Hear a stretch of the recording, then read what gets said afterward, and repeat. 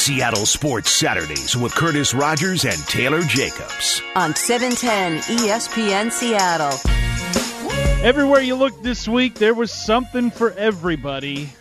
You're a hockey fan, there was the Kraken expansion draft. If you're the Mariner fan, we're just a week away from the trade deadline, and the Mariners find themselves still in a position to be either buyers or sellers, which will make the next week very interesting. And just as you heard before the show opening, we're just 4 days away from Seahawks training camp. There's still plenty of news on that front. The Jamal Adams negotiations, will he or won't he report to camp? And then there's also the topic of college realignment in conference play there, with Texas and Oklahoma flirting with the SEC. We're going to do our best to touch on every little bit of it here over the next couple of hours. This is Seattle Sports Saturday. I'm Curtis Rogers, and I am joined, as I'm always joined, by my guy Taylor Jacobs. Taylor, good morning to you. And boy, where do we begin in this just crazy week, this breakneck pace that it's been over the last week? We've also got the Olympics to get to, too, in this show. There is just so much going on. Where should we begin? I think you got to start at the beginning with the beginning of a new franchise, right? The Kraken, what a week for that franchise here in Seattle. The expansion draft. We have the amateur draft currently going on right now, so we'll keep you updated when some of those picks come in. They've already made 2 selections on the day, which we'll, again, get into a little bit later. But and then the schedule release, right? You find out that the Kraken are going to open the new Climate Pledge Arena with their rivals to the north, the Vancouver Canucks. And just what a cool week it was to see ESPN out there at Gasworks, all the boats and the sailgating that we've known, come to know here in Seattle, with the dogs playing on the other side of the lake there. So, just really cool week overall. And look, we didn't even talk about the Mariners, who continue to win. We didn't talk about the Seahawks. Like, I had to check my watch to make sure for sure that promo was right, that training camp starts so soon, but it does. We're coming up on football season here in no time, and there's still a lot to happen in the sports world in the Northwest that we still got to talk about. So a lot to get into. I'm excited. Yeah, and also the Mariners. They're in the midst of a huge series against the Oakland A's. They win last night thanks to Cal Raleigh's massive 440-foot home run, and then also getting some good work out of the bullpen, winning that one late over the A's. There's still 2 games left in that series. They got Logan Gilbert on the mound tonight. You can hear that right here on 710. I mean, there is just so much going on, and it reminds me of where we were a year ago, Taylor, because I've had this pop up on my phone this morning. We're talking about everything going on right now. Last year, on this day, was Major League Baseball opening day. Think of where we were then and where we are now. I am so thankful for all that is transpired, in the world of sports and just in the world in general, that we are able to have this much to talk about, because when you had a year like we did in 2020, it makes weeks like this all the more, special.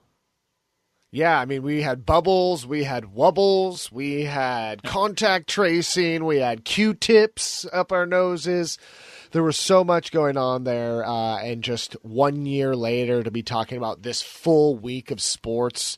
So much exciting things happening, not even just here in Seattle, but around the globe, right? With the Olympics starting as well, being delayed a year as well. So, yeah, sometimes you got to take a little deep breath, take a look back, look at the perspective that where you've come from, and be excited about the future, because there's a lot to be excited about with some of these big stories. Yeah, take a deep breath, catch your breath, because we've got 2 hours to go here on 710 ESPN Seattle. We're with you until 1 o'clock today, so let's get it underway with this hour's Big Three. Number 1. Well, we mentioned it, the big news of the week. The Kraken was finally released this week. We had many, many NHL stories. We got to see an expansion draft at Gasworks, like we mentioned, the schedule release on Wednesday, and a number 2 pick in the amateur draft, round 1 yesterday. Oh, yeah, and the rest of that draft currently happening as well today. The 2 selections they've made, Riker Evans, defense from Calgary, Alberta, and with their third-round pick from the Hamilton Bulldogs forward Ryan Winterton. So some easy names to say there. Not quite like Marshawn with his Cali boy comment Cali in boy the boy. expansion draft.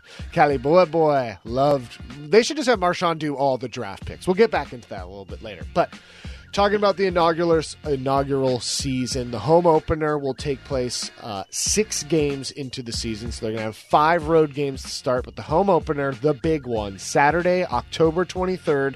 Mark your calendars.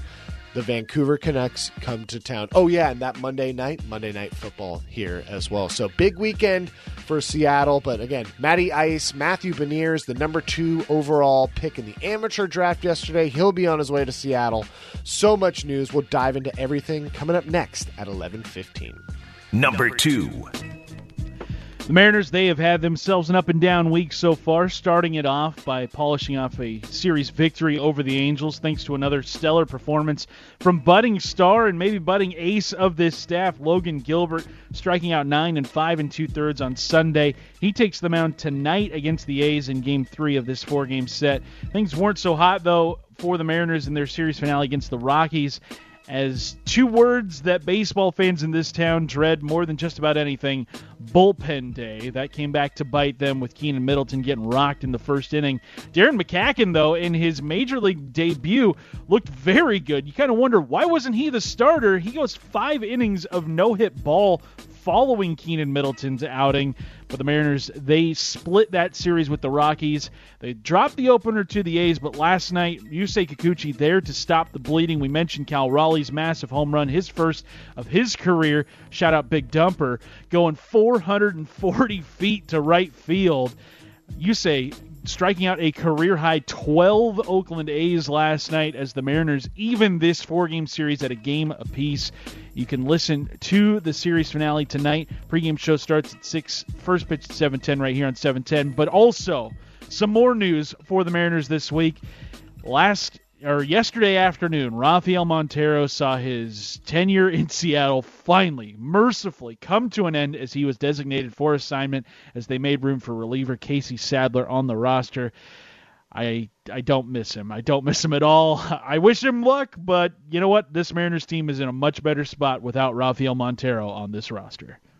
Number 3.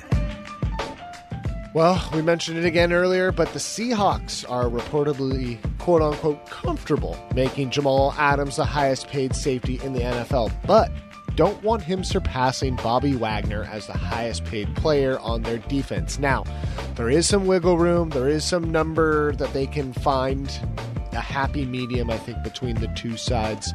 But they're negotiating it. It's good to hear that they are in the same realm of negotiating. So let's not forget, Adams did miss the team's mandatory minicamp with an excused absence for personal reasons, so they won't hold that against him. But according to Mike Garafolo, he said that they're, again, in the right realm already, so he believes at some point before the start of the season that the contract goes down. The Seahawks' Jamal Adams will make him the highest paid safety in the NFL. Now, we're only 4 days away from training camp, like we mentioned before, July 28th, so on Wednesday, going to see the players and some fans back at the VMAC, which will be a good experience, but moving quickly here, the deadline to the start of the season, the clock is ticking. So, yes, there is still time, but not a lot of time. So, as far as Jamal Adams' deal, Dwayne Brown, I think, wants another deal as well. He's expressed that. So, we'll see what the Seahawks can do in the next few weeks in regards to some of those contracts.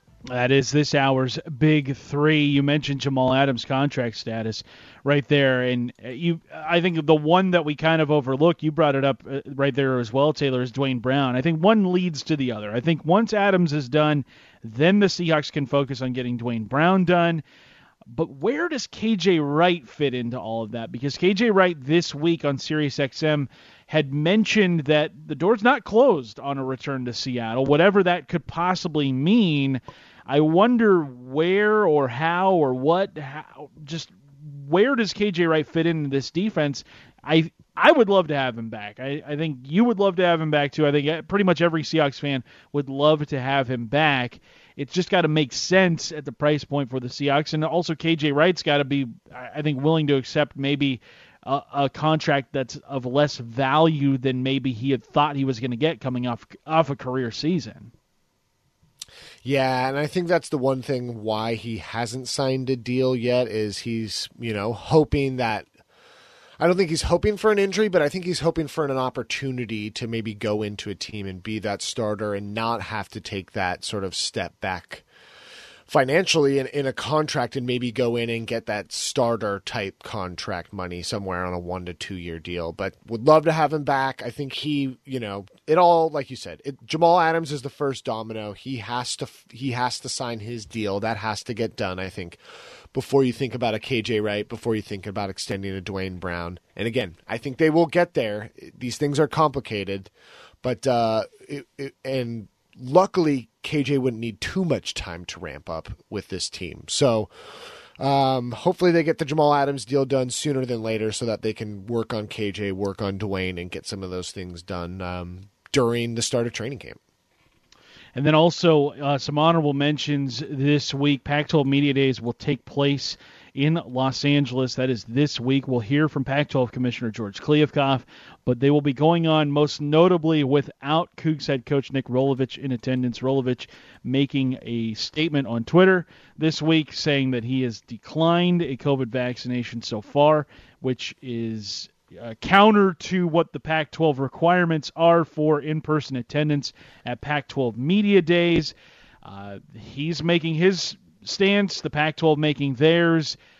There might be some more fallout to this over the coming days and weeks here as Washington State University President Kirk Schultz posted a statement on Twitter, basically saying that all staff and faculty as well as students are expected to receive the COVID vaccination if they want to, have in-person meetings this fall. So there is still a lot to be worked out on that front. Not necessarily the PR hit you want to take here if you're a Coug football fan or if you're just a member of that program.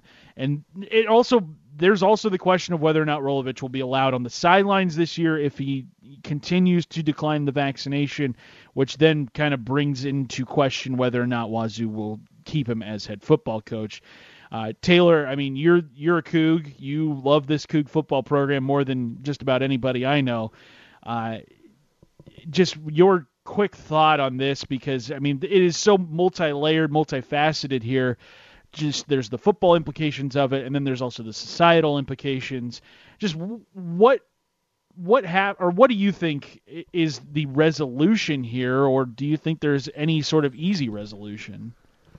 Look, there's no easy resolution. I mean, he in this country has the right to deny the vaccine and deny taking it. But with that denial, with that freedom, comes the consequences of potentially losing the opportunity to coach this team and how they may have to explore interim options. And it's really unfortunate. This team felt like it was moving in the right direction. It felt like a lot of the press and just the discussions around this football team were moving in a positive direction. It felt like we had moved past sort of some of these off-field things with Leach, who is known for a lot of that. Yeah, I mean, it's disappointing that this is what we're talking about in regards to Coug football, not the fact that Max Borghi is making all these short lists for these awards. He's one of the most exciting players in college football. He's had a whole year with Rolovich to get comfortable in that system. What could he do? That's not what we're talking about today. We're talking about, Nick Rolovich and his choice to not take the vaccine. So, look, I'm hoping it comes to some sort of amicable agreement between the two, but it's going to be difficult. And it's going to take a lot of work. So I'm keeping my fingers crossed they can figure something out, or else it's going to be time to think about interims and other options. So coming up in this hour here on Seattle Sports Saturday, the Mariners a week away from the trade deadline. Do we have any clearer picture on what they're going to do as we near the deadline, which is set for July 31st? But up next, is it too soon to write the book on the Kraken's upcoming season after their expansion draft? We'll get into that here on Seattle Sports Saturday. Seattle Sports Saturdays with Curtis Rogers and Taylor Jacobs on 710 ESPN Seattle. Coming up in about a half hour from now, college football entering into a phase of some serious unknowns as Texas and Oklahoma look to be on their way out of the Big 12, eyeing the SEC. What does that mean for the Pac-12? As everybody is looking to keep up with the Joneses being the SEC, that conversation comes your way in about 30 minutes from now. But the big story of the week here in Seattle locally was the expansion draft for your Seattle Kraken. And Taylor, just scanning through the NHL world over the course of the last 3 or 4 days, looking at all the reactions to the draft, I think there was a common theme of people kind of underwhelmed by the haul that the Kraken came away with, especially in comparison to the Vegas Golden Knights and what they had back in 2017, where Vegas took a lot more household names. They drafted a future Hall of Fame goalie in Marc-Andre Fleury, where Seattle had the opportunity to here with Carey Price. They decided to pass on it, going with a more unproven trio of goalies led by Chris Driedger of the Florida Panthers. When you look, though, at what the Kraken have and what they can continue to do in this offseason, building towards their opening night against the Vegas Golden Knights in October down in Las Vegas, do you think it is fair for some of these conclusions that have been drawn about the roster to be out there, or is there still plenty of work left to do before opening night before we can really come to any sort of conclusion? Oh, there's so much more work to do, especially, look, we've still got rounds of the amateur draft, 4, 5, 6, and 7 here for the Kraken to take, 4 more selections. So there's more players there. We now know that none of those deals did take place on the draft day, like we had seen with the Vegas Golden Knights in the previous expansion draft. But I think pump the brakes a bit, okay? This roster could still turn over quite a bit before they even hit the ice. And some of the players that were taken in the expansion draft, heck, some of the players taken today in the amateur draft, at some point could be on the move, could be future considerations. Some of these picks might move for players, things like that. So there's still a lot to be moved around there. And on top of that, Curtis, you're talking about all the salary implications from the expansion draft.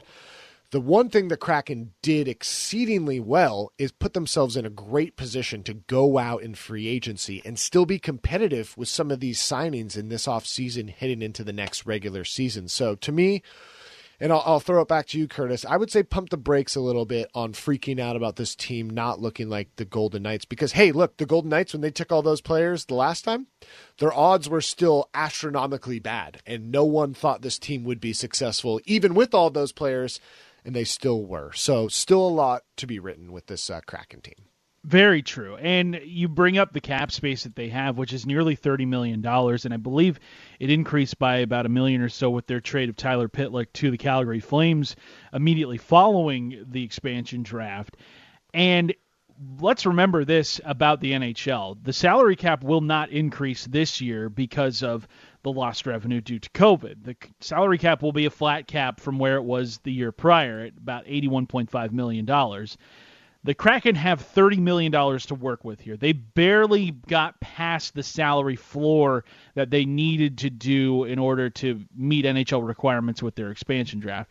$30 million, I mean, that is a lot of money to be working with here in a free agency class that, has some good names. I think Gabriel Landeskog seems to be the biggest name available where there's a potential to sign him. He kind of fits in on your first line. I know Alexander Ovechkin's a free agent, but there's just no way he's going to leave Washington, as from what we have heard across the NHL. There's no way Seattle will be able to pull him from Washington. That just seems like a foregone conclusion. He's going to be with the Capitals for the remainder of his career. But there are still some good names out there for this Kraken team to add to what they've got. And I think the consensus amongst NHL insiders and NHL experts is that they did really good in building up their defensemen pairings. They've got a really good group there.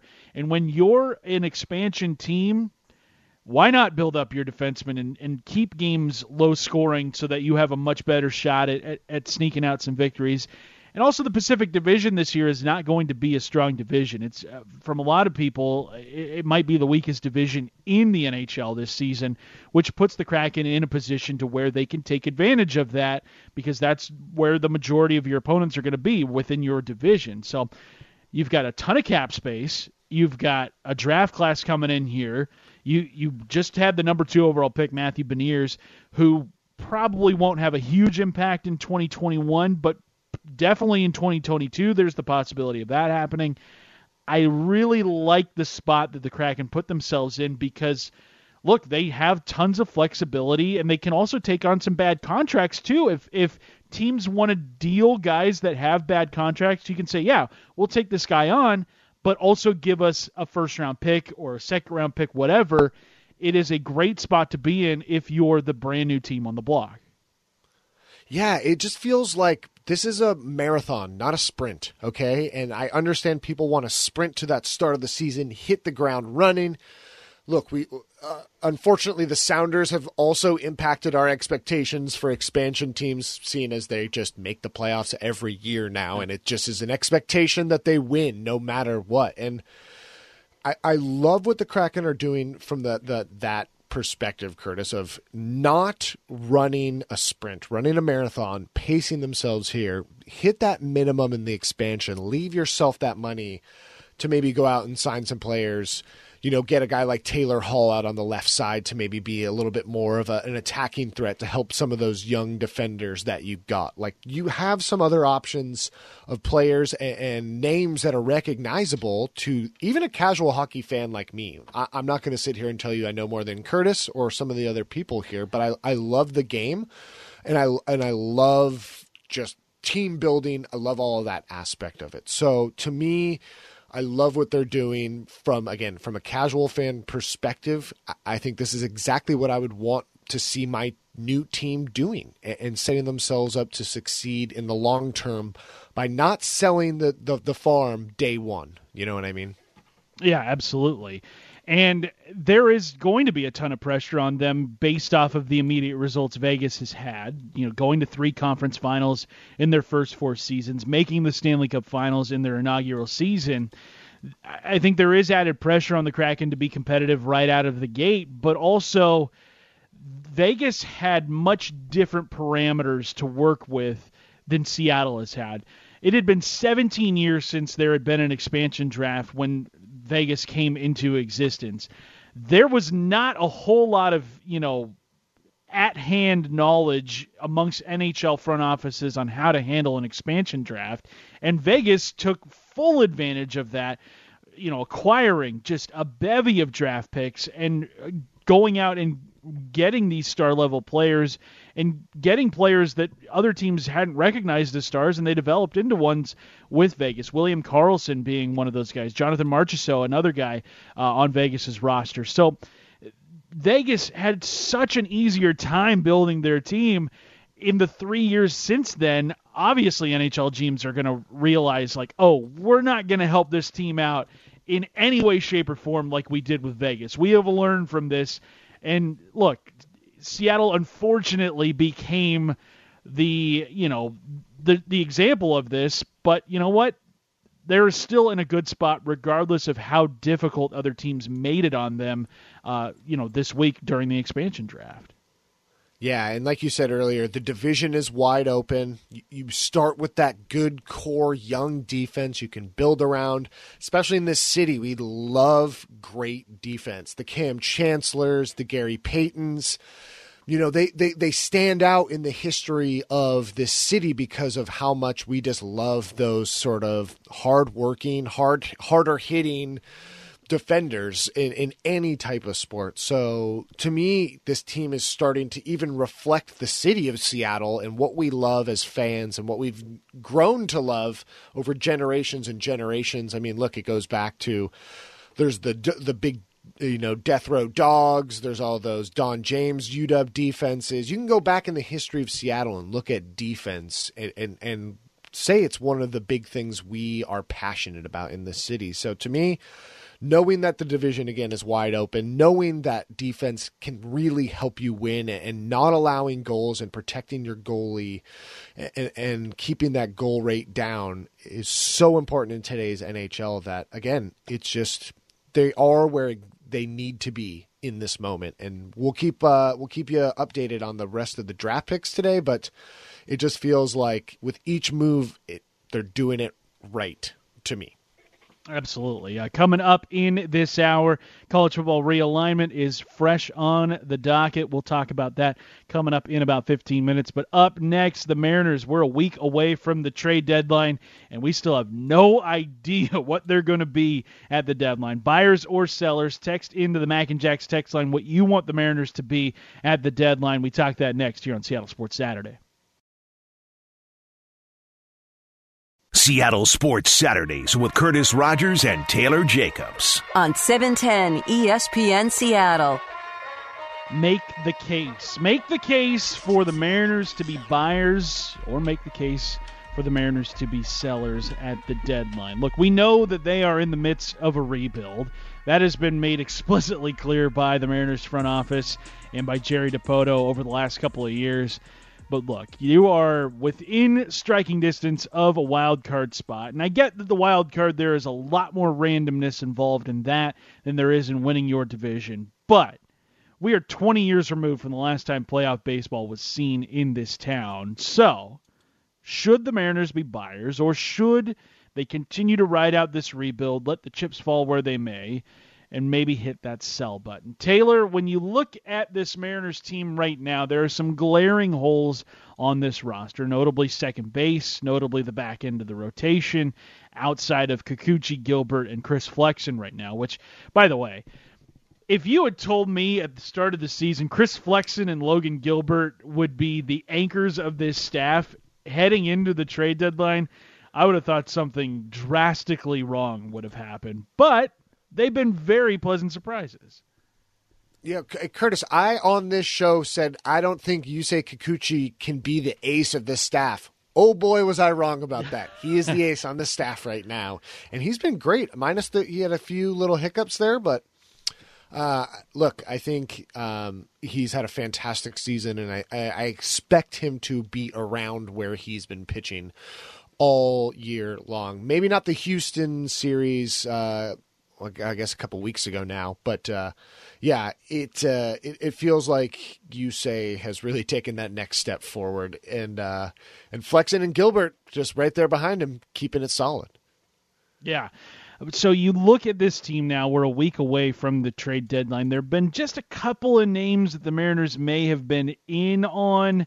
Ken Rosenthal of Fox Sports yesterday reporting that Adam Frazier, second baseman for the Pittsburgh Pirates, was somebody that the Mariners may be looking at. He's having a career season this year. Was an NL All-Star, and the Pirates obviously in a position to sell. They are nowhere near contention. They had the number one pick in the draft just a couple weeks ago. But I look at this team right now, I don't necessarily think Adam Frazier would be the end-all, be-all to put this team over the top. I think there's still much more that they need to do. And then you run the risk of having to deal away these prospects that the Mariners are trying so hard to cultivate and have them become major league contributors. Because, look, if you can get one of these or two of these or three of these top prospects to hit at the big league level, that's going to set you up so nicely in order to spend over the next couple of years.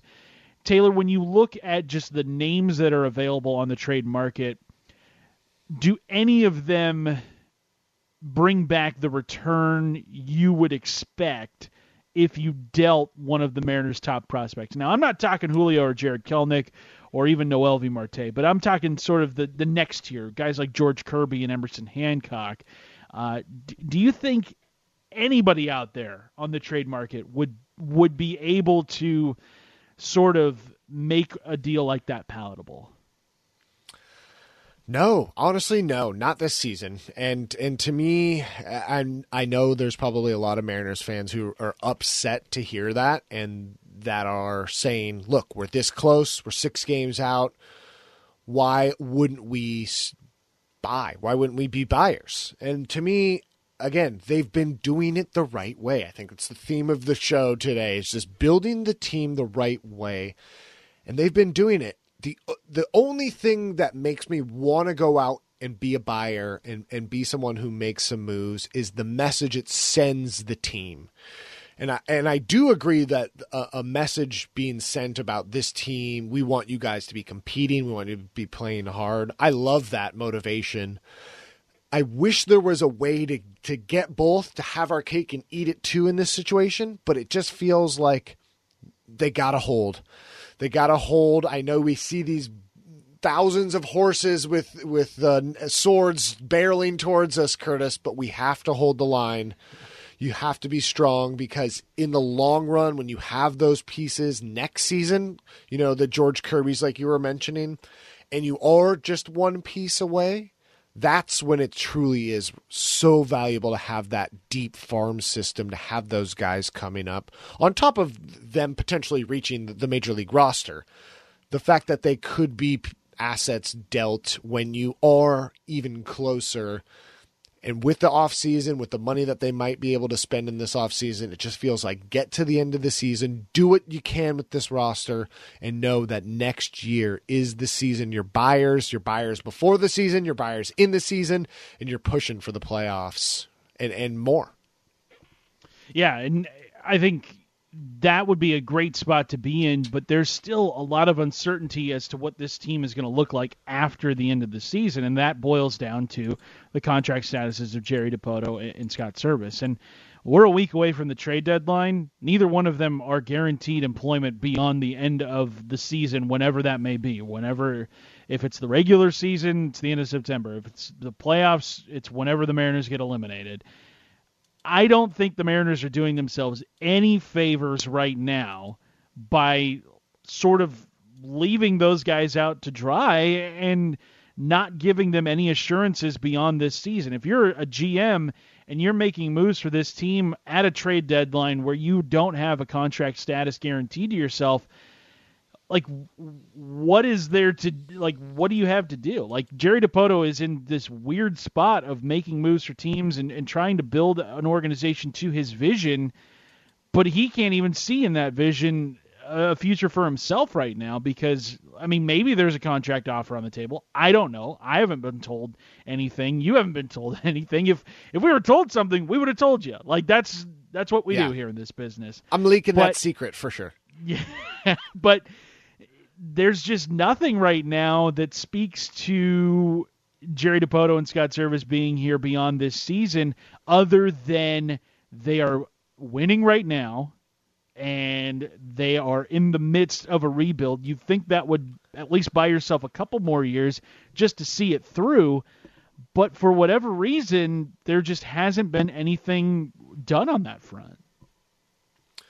No, yeah, and again, it's just such a tough situation because you can look at both sides of these. Any Mariner fan, I don't care if you're a Mariner fan of a couple of years, Mariner fan your whole life since the Pilots, you can look at this and see both sides of the case and understand the case for buying and for selling, right, Curtis? That some of these pieces you might be able to sell now, and yes, you wouldn't make the playoffs this season, but imagine having even more of those controllable assets, even more of these people in the farm system, even more of this future, I guess, allure, right? But then you go to the 20 years, you go to all the past that you've had to go through. And yes, this season is not connected to any of those previous seasons, right? And each year, it's a new team. It's a new start. Yes, it's been that streak of years, but you just want to move away from that. And by not signing Jerry Dipoto and not signing, I can't see a case for the not signing. You know what I mean? You can see the case for the buying and selling. I just can't see the case for not re-signing both of these guys right now. And it's a little bit frustrating, again, as we sit here having this discussion about buying and selling, that the two guys that are at the head of it are not guaranteed to be here next year. So They got to figure that out. They got to get that done, as well as trying to figure out what they're going to do at this deadline. By this time next week, we'll have already passed it. So there's a lot of things that need to take place for this Mariners organization in the next couple weeks for them to continue building for success.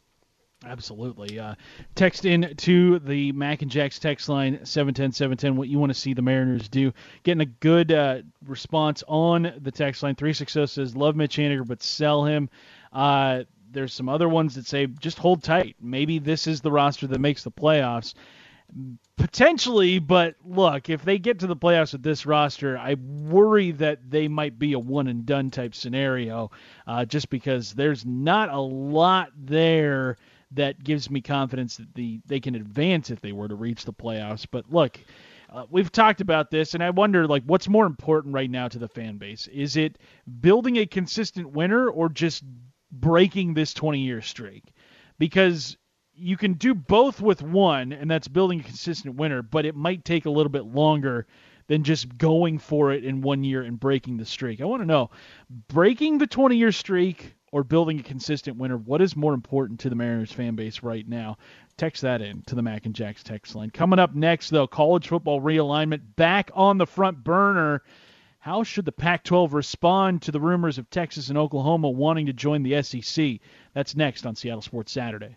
Seattle Sports Saturdays with Curtis Rogers and Taylor Jacobs on 710 ESPN Seattle.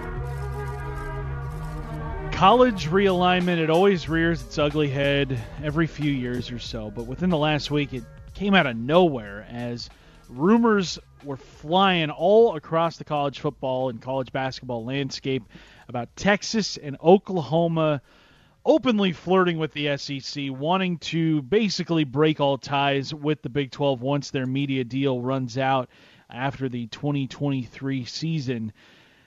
And look, Texas and Oklahoma, say what you will about the postseason success those teams have had over the last decade or so, which isn't much, but those are brand name schools in the world of college football. Those are brand name schools in the world of college athletics. And when schools like that make decisions to switch conferences, there is going to be a ripple effect felt throughout college athletics at the very top and also at the very bottom. And right now, it looks as though the Big 12 is on life support if they do lose those two schools. Now, what does that mean for the Pac-12? Maybe that means that the Big 12 is ripe for the picking if the Pac-12 does want to expand here. And I would hope that they want to expand. And we got a good text coming in to the Mac and Jacks text line from the 206 that says the Pac-12 needs to act fast with schools like TCU, etc., not forming a commission that takes 2 years to decide when to meet and to decide what to do. They are the Titanic and are not nimble. Also, stop holding their nose in the air as a research/academic conference. Very well put, 206. I think that kind of takes the words out of a lot of Pac-12 fans' mouths because, look, the Pac-12 has been very choosy in the past about who to add and when to add, and they chose Utah and Colorado about a decade ago because they were big-time research institutions.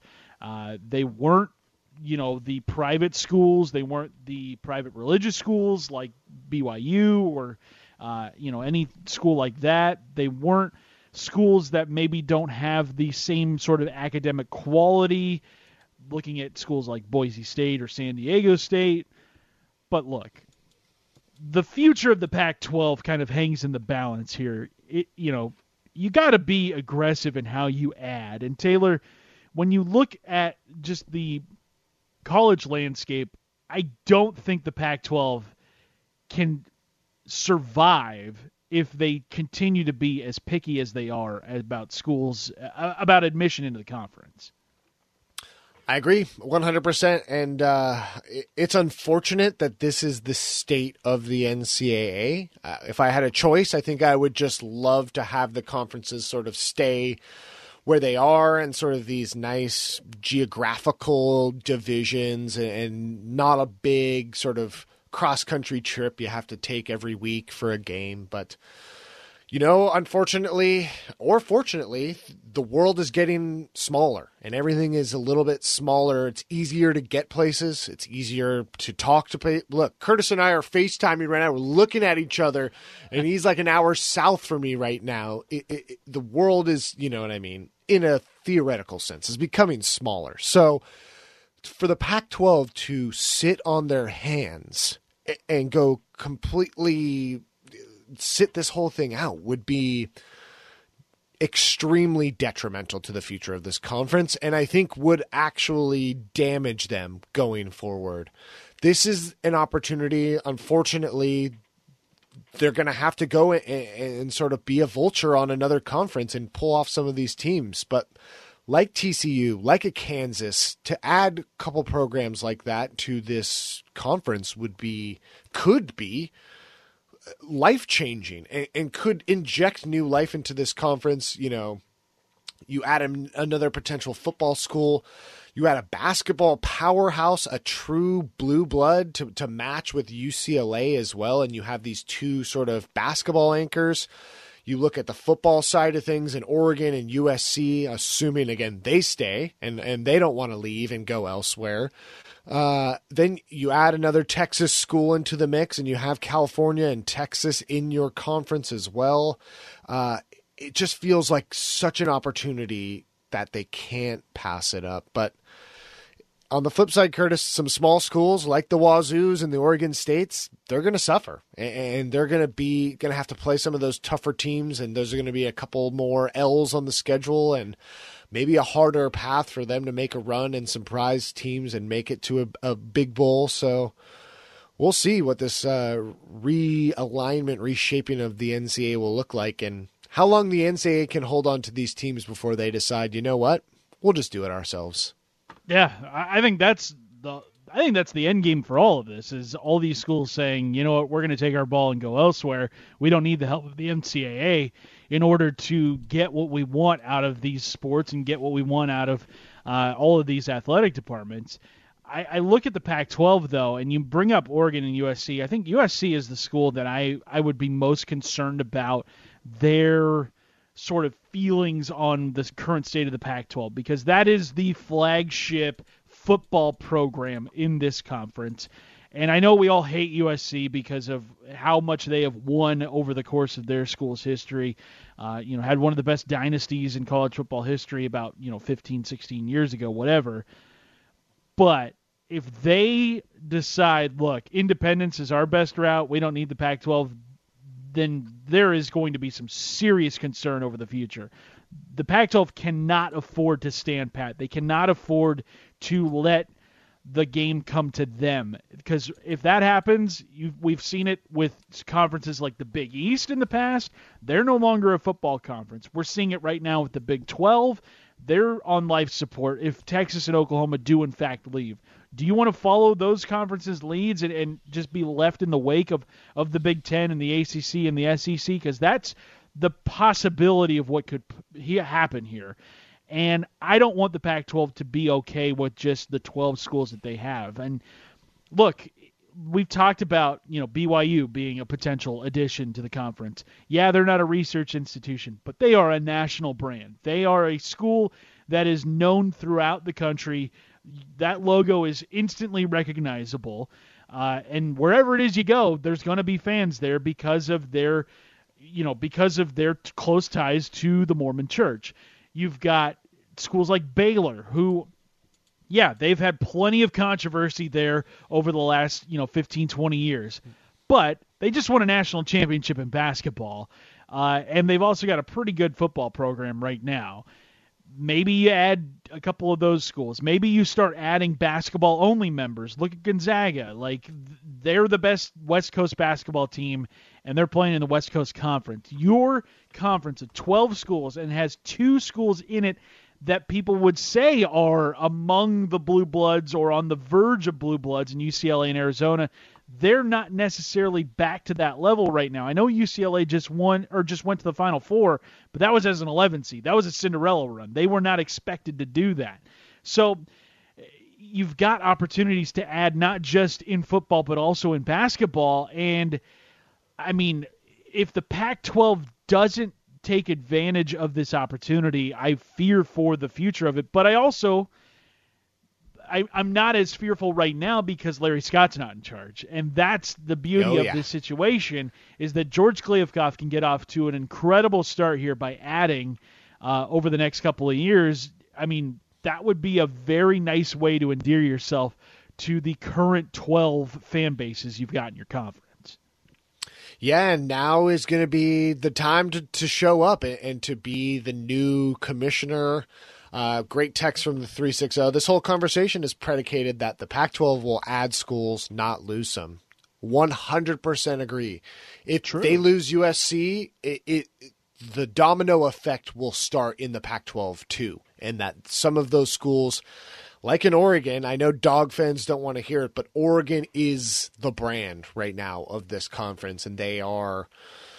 they make news nationally in mostly every sport. So to lose a USC, to lose an Oregon would be utterly damaging to this conference. And the conversation would drastically shift, and we would be having similar commissioner-like conversations if that were to happen. So this is, look, the ball is in their court. You want the ball in your hands to at the end of the game to take the last shot, then this is it. This is what you want, because you got to take the shot on some of these guys. And by guys, I mean some of the schools that are going to be available potentially to add to your conference, and not let this opportunity pass you by, because who knows if you'll ever have an opportunity like this for years to come. If you missed any of the first hour, make sure you're downloading the podcast, 710sports.com. Click on podcast. Every hour of every show is there for you. But up next, we'll get you a big three to start off the second hour from a national perspective. We're taking a look at the NBA Finals. Shout out to the Milwaukee Bucks. Major League Baseball getting closer and closer to the trade deadline. And a brand new team, or at least a brand new team name in Major League Baseball coming up in 2022. We get into all of that coming up here on Seattle Sports Saturday.